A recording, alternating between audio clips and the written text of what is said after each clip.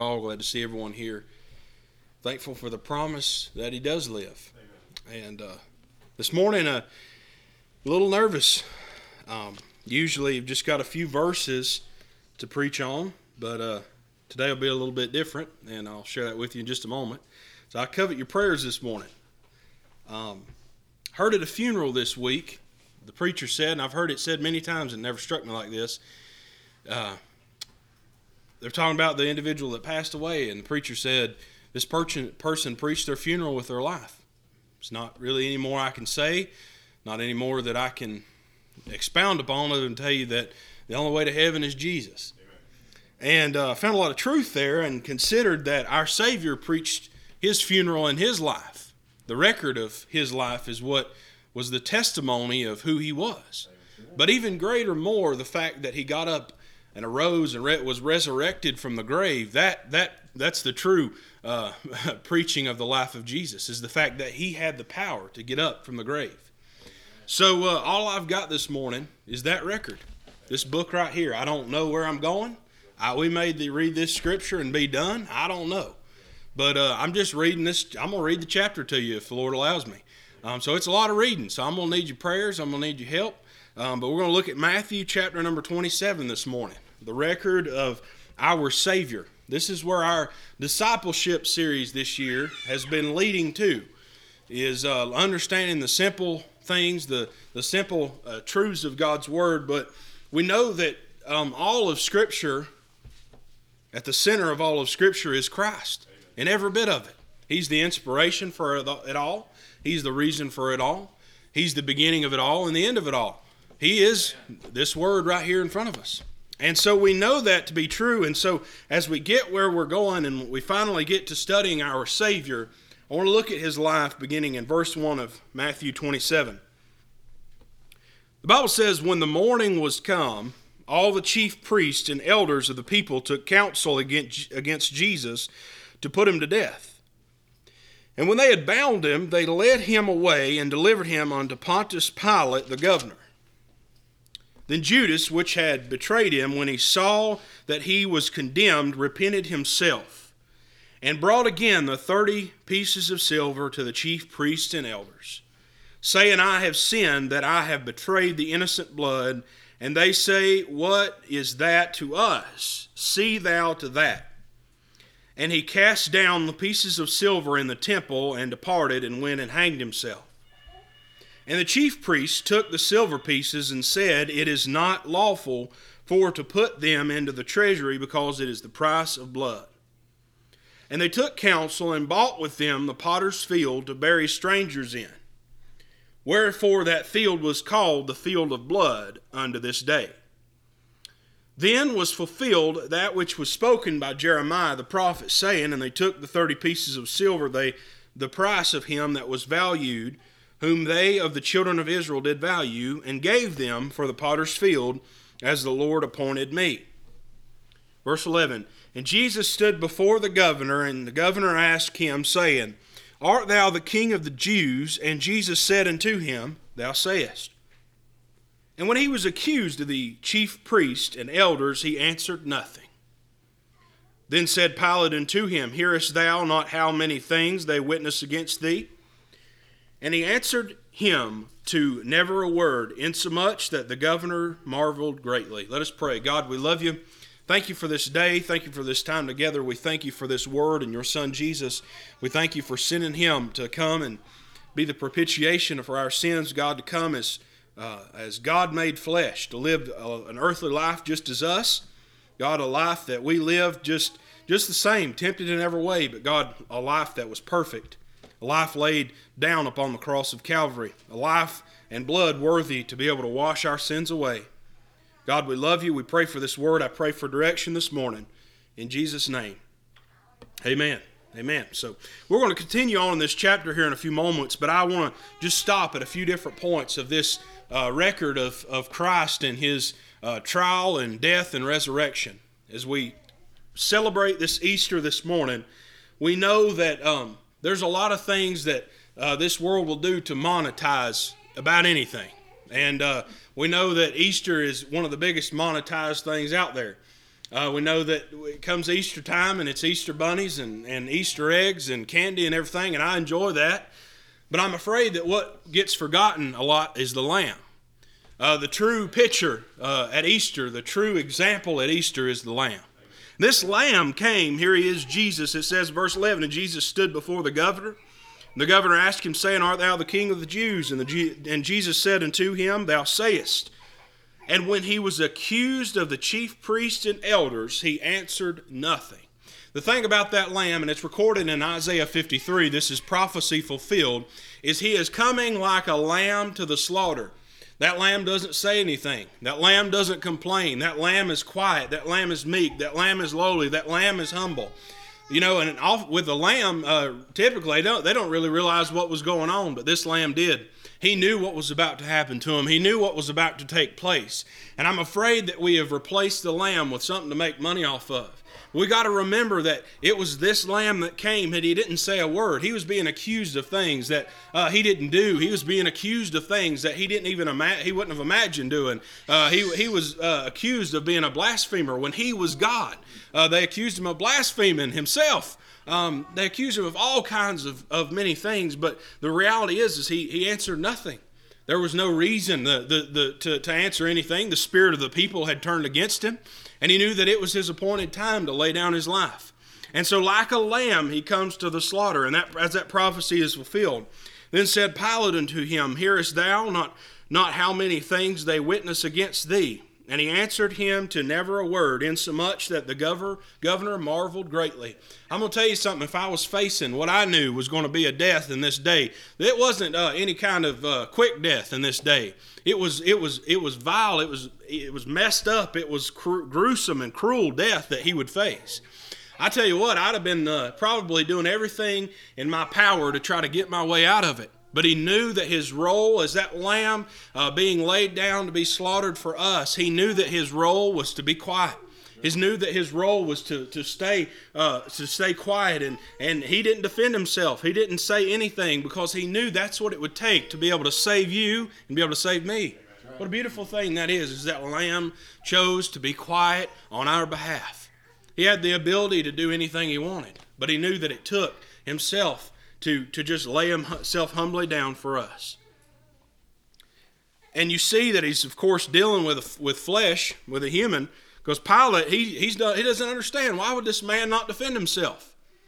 I'd have probably tried to find everything in the book. I'd have tried to find every good deed I've ever done to try to defend myself. And, you know, in a sense, it's kind of the way that we are in our lives when we face judgment or we face some kind of a punishment in our life. We want to find every excuse we can to get out of it. But that wasn't this lamb. That wasn't this lamb. Going on into verse 15, it says, Now at that feast the governor was wont to release unto the people a prisoner whom they would. And they had been a notable prisoner called Barabbas. Therefore, when they were gathered together, Pilate said unto them, Whom will ye that I release unto you, Barabbas or Jesus, which is called Christ? For he knew that for envy they had delivered him.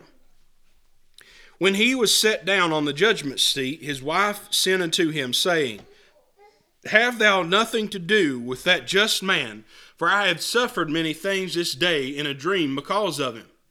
But the chief priests and the elders persuaded the multitude that they should ask Barabbas and destroy Jesus. The governor answered and said unto them, Whether of the twain will ye that I release unto you? They said, Barabbas. Now, this is the point in time that, of course, Jesus, it kind of solidifies the fact that he will face some sort of punishment.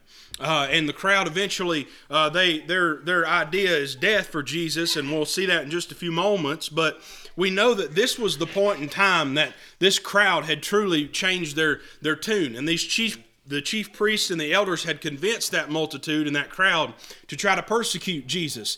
They hated him because he was truth and he was light, and he went against their ways. He went against all this stuff that they thought they knew about the world. They went against everything that they believed about the law and everything they tried to follow and everything they tried to say. He went against it because he offered an opportunity not only just to the Jews, but he offered an opportunity to you and me and the Gentiles and those around him them that were not part of the different families and the different groups and the different crowd. He offers an opportunity for anyone to be saved, for anyone to know God. And it goes against their religious beliefs. It goes against what they believe on the inside.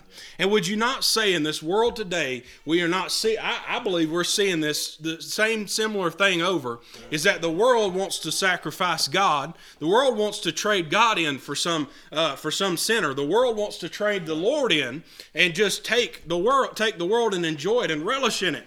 And so we see two things from this this multitude, I believe. This event mirrors two truths that we see today.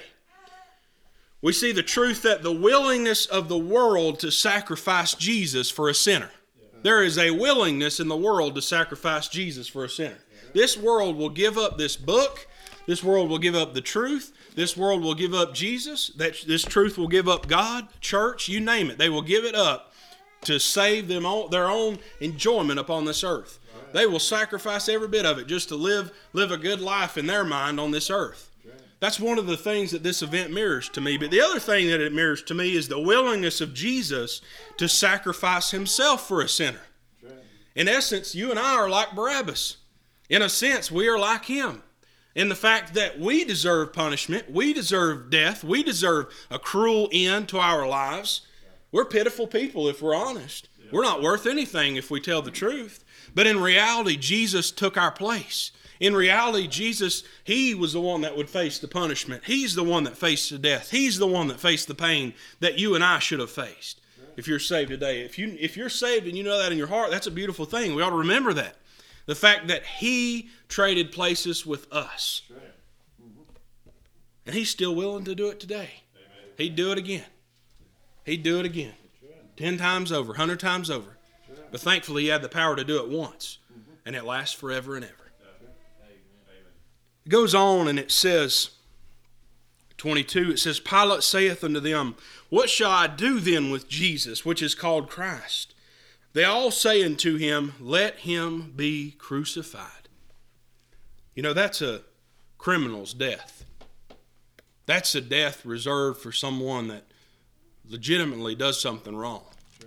That's a death reserved for someone that the public will see die. That the public will watch and realize that this person, I mean, essentially you're disrespecting that person by killing them that way in this society. That was bad judgment. But they were out for blood and they wanted to see him crucified. And verse 23, and the governor said, Why? What evil hath he done? But they cried out more, saying, Let him be crucified. Even Pilate had his doubts about it. That's an amazing thing there.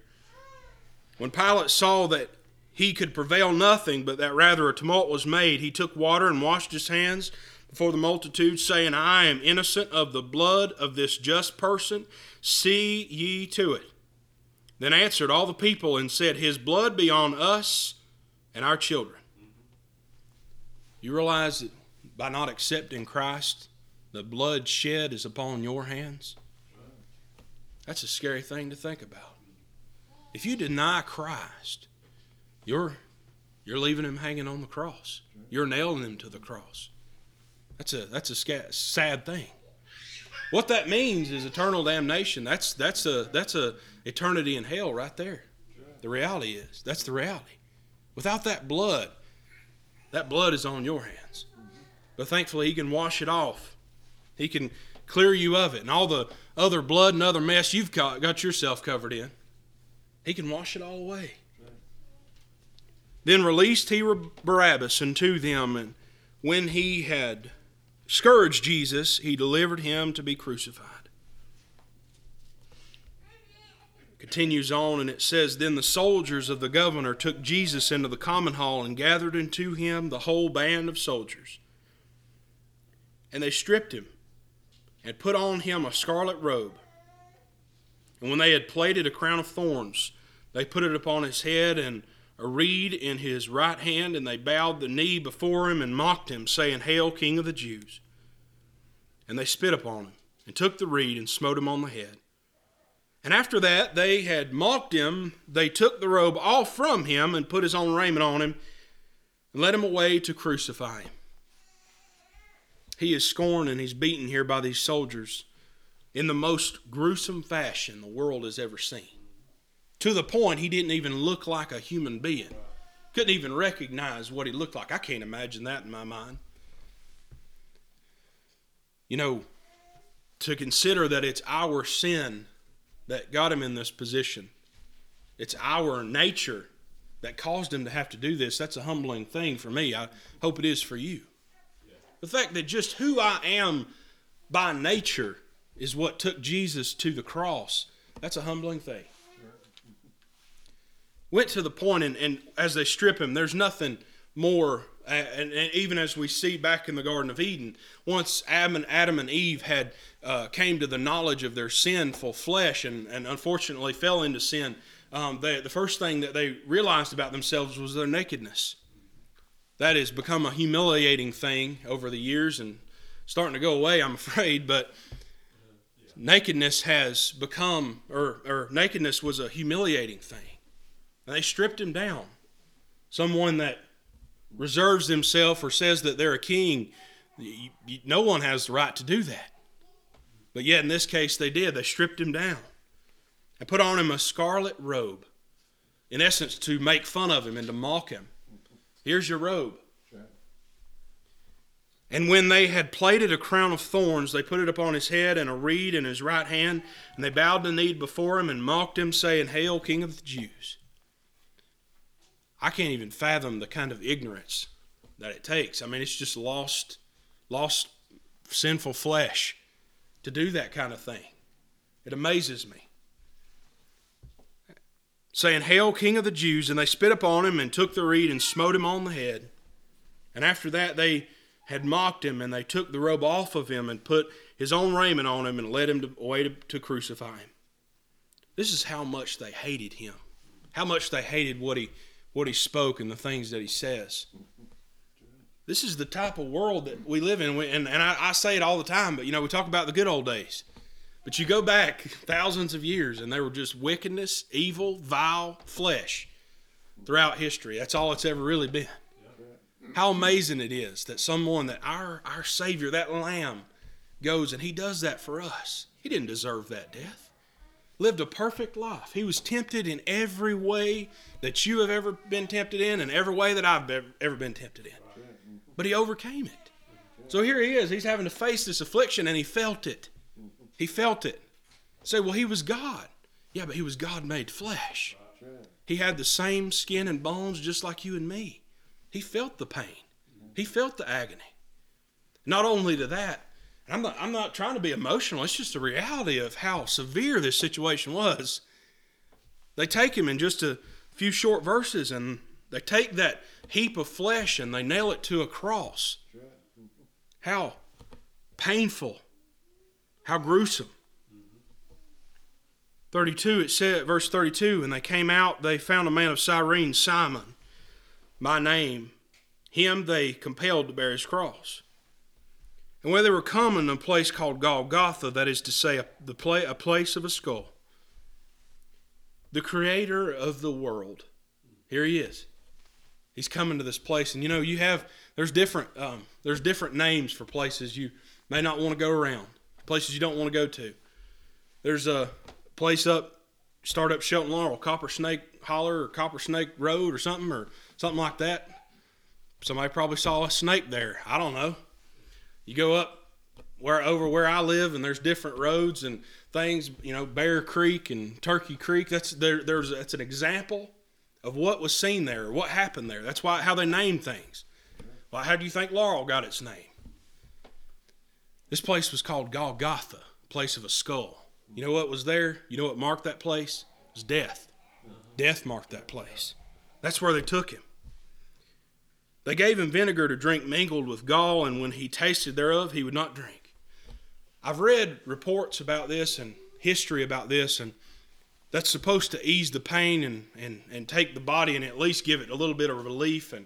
And even some reports I've read that supposedly it would help someone kind of die faster when that gets into your body. It helps your body, whatever, I don't know. But he wouldn't take it. He knew that he had to suffer all of that affliction. He had to suffer all that pain continually for us. Verse 35, and it says, "And they crucified him and parted his garments, casting lots, that it might be fulfilled which was spoken by the prophet. They parted my garments among them, and upon my vesture they did cast lots."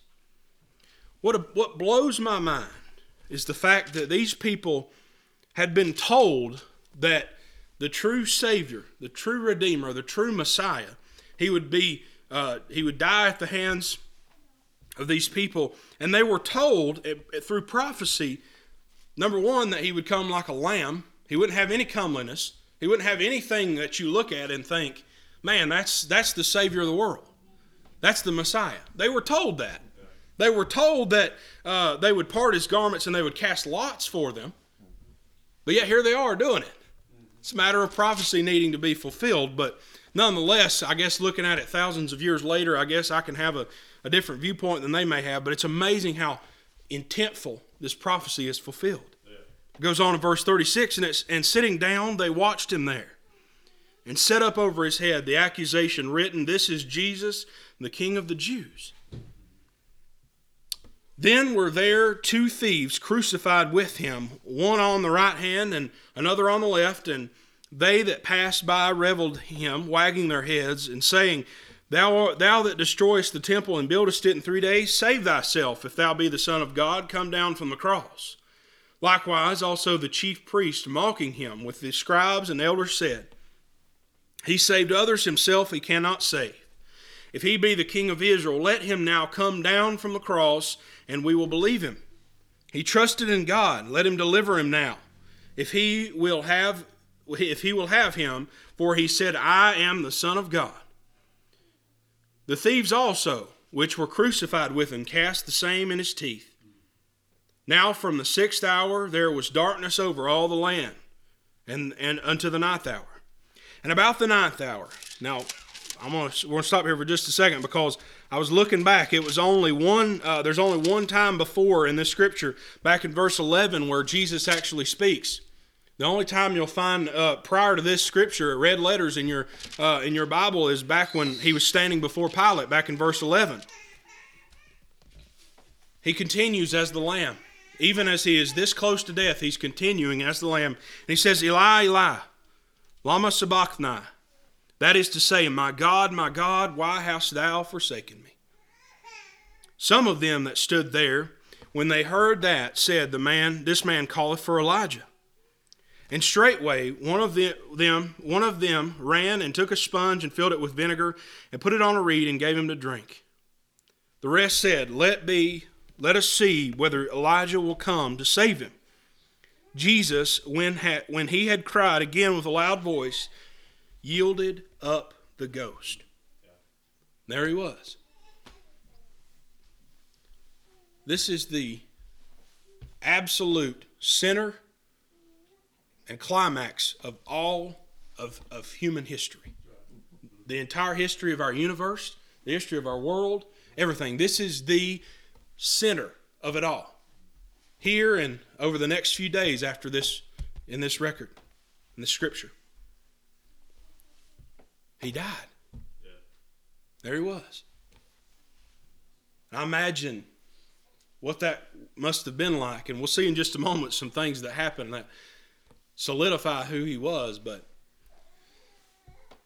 I think about those chief priests and the elders and all these people standing there watching him die, and there he is. He gives up the ghost and he dies. And they probably thought, it's done. We know that. I'm sure Satan reveled a little bit in that. But thankfully, the blood that flowed in his veins is not like ours. We'll all come to a point, if we're not raptured out of here, where we'll die. And at that point, when your heart stops beating and God takes you home, you're done. You are done. It's all she wrote, as some would say. But he dies and he gives up the ghost, and it says in verse 51, and behold, the veil of the temple was rent in twain. There's more prophecy being fulfilled. From the top to the bottom, and the earth did quake, and the rocks rent, and the graves were opened, and many bodies of the saints which slept arose, and came out of the graves after his resurrection, and went into the holy city, and appeared unto many.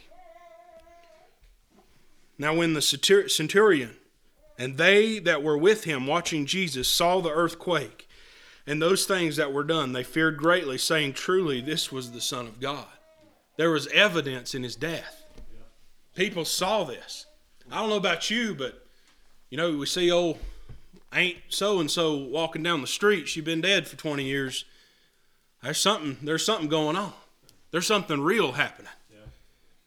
I think about the world, the earth quaking, and the how the veil of the temple is torn, and how prophecy is continuing to be fulfilled. Jesus hadn't even been resurrected yet. He had just died. But yet his power through who he was, the Son of God, God made man, the Savior of the world, that power, it shows itself. Think about that centurion, those that were closest to him when he died, to realize and to say, man, this was the Son of God. This was truth. This is real.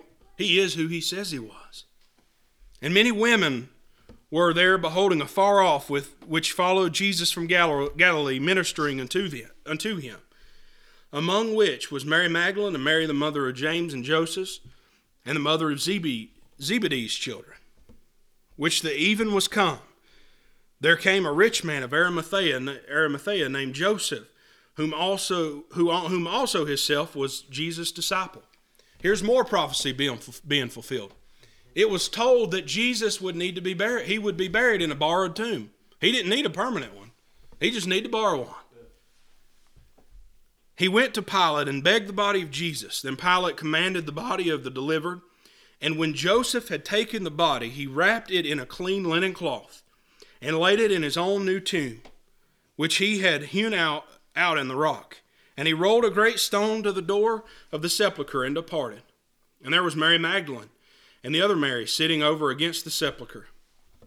Now the next day that followed, the day of the preparation, the chief priests and Pharisees came together unto Pilate, saying, Sir, we remember that deceiver said, while he was yet alive, after 3 days I will rise again. Command therefore that the sepulchre be made sure until the third day, lest his disciples come by night and steal him away from the dead, so the last error shall be worse than the first. Pilate said unto them, Ye have a watch, go your way, make it as sure as ye can. So they went and made the sepulchre sure, sealing the stone and setting a watch. Verse 28, we're almost done. I'm about wore out from reading. Verse 28, or chapter 28, verse 1. In the end of the Sabbath, as it began to dawn the first day of the week, came Mary Magdalene and the other Mary to see the sepulchre. And behold, there was a great earthquake, for the angel of the Lord descended from heaven, and came and rolled back the stone from the door, and sat upon it. His countenance was like lightning, and his raiment white as snow. And for fear of him the keepers did shake and become as dead men. And the angel answered and said unto the women, Fear not ye, for I know that ye seek Jesus which was crucified. He is not here, for he is risen. As he said, Come see the place where the Lord lay. And go quickly and tell his disciples that he is risen from the dead. And behold, he goeth before you into Galilee. There shall ye see him. Lo, I have told you. And they departed quickly from the sepulchre with fear and great joy, and did run to bring his disciples word. And as they went to tell his disciples, behold, Jesus met them, saying, All hail. And they came and held him by the feet and worshipped him. Then said Jesus unto him, Be not afraid, go tell my brethren that they go into Galilee, and there shall they see me. As we wrap up here, it's the beauty of this whole story that's being told. And that's why, to me, I felt led to just read the whole scripture. Read the whole thing. Let the book tell the story. Let the book tell the truth, really. It's not just a story, it's the truth. This is the center of all mankind. Center of all of our history. Center of the future. It all goes back to these few days. The fact that Christ died upon the cross. That he had the power to get up and walk out of the grave. They say even today, over in Israel, there's a place you can visit where they believe the tomb was. And it's empty. And above the door it says, "He is not here, for he is risen." I don't know. I mean, it may or may not be the true place. But if you go find it, I guarantee you there ain't anything in there. I guarantee you with everything in my being, everything, that you could search this entire world, every inch of every speck of dust on this entire earth, you will never find the remains of the man called Jesus Christ. Amen. He's alive, and it's as real today as it was all those years ago. Amen. And as he tells them there in verse 10, he says, "Be not afraid. Go tell my brethren that they go into Galilee, and there shall they see me." He ascended. He went back to heaven. He left his spirit here to bear record of who he is and who he was. And as I'd ask someone to come to the piano this morning, just take a few moments. I'd like to think about this with you. I'll be honest with you, I hadn't read that whole story in a while. Maybe bits and pieces here and there, but to consider all of that record of what happened. I ask you, heads bowed and eyes closed, I ask you this morning, if you will, just consider, is it real to me? Do I know and believe with everything in me that he is who he says he is? He came like a lamb. Even the historians will tell you that's true. He died a gruesome death. Even the historians will tell you that's true. But I tell you where people have trouble believing is the fact that he got up and he walked out of the grave. But I'm telling you, when you feel that and you believe that in your heart, you will be able to unlock a relationship like you have never seen. You will be able to understand the reality of a man being able to have enough power through who he is in God to be able to overcome death, hell, and the grave and offer eternal salvation to you. And he says, we don't understand it. And I know that those disciples and people that met him on the road, they probably didn't understand it, but they believed it. They could see him. We might not be able to see him physically, but like I said, he left that spirit here for us. We can touch that. We can know that. And he says, be not afraid. I'd be scared to death if I saw someone that died a few days ago. But you know what? It was all part of his plan. And I wonder if you, in your life, in your heart, your spirit, pray that you're 100% sure that you believe this. If it wasn't true, I wouldn't waste my time trying to tell it to you. But when you feel it and you know, like I said, it unlocks a relationship you can't even fathom.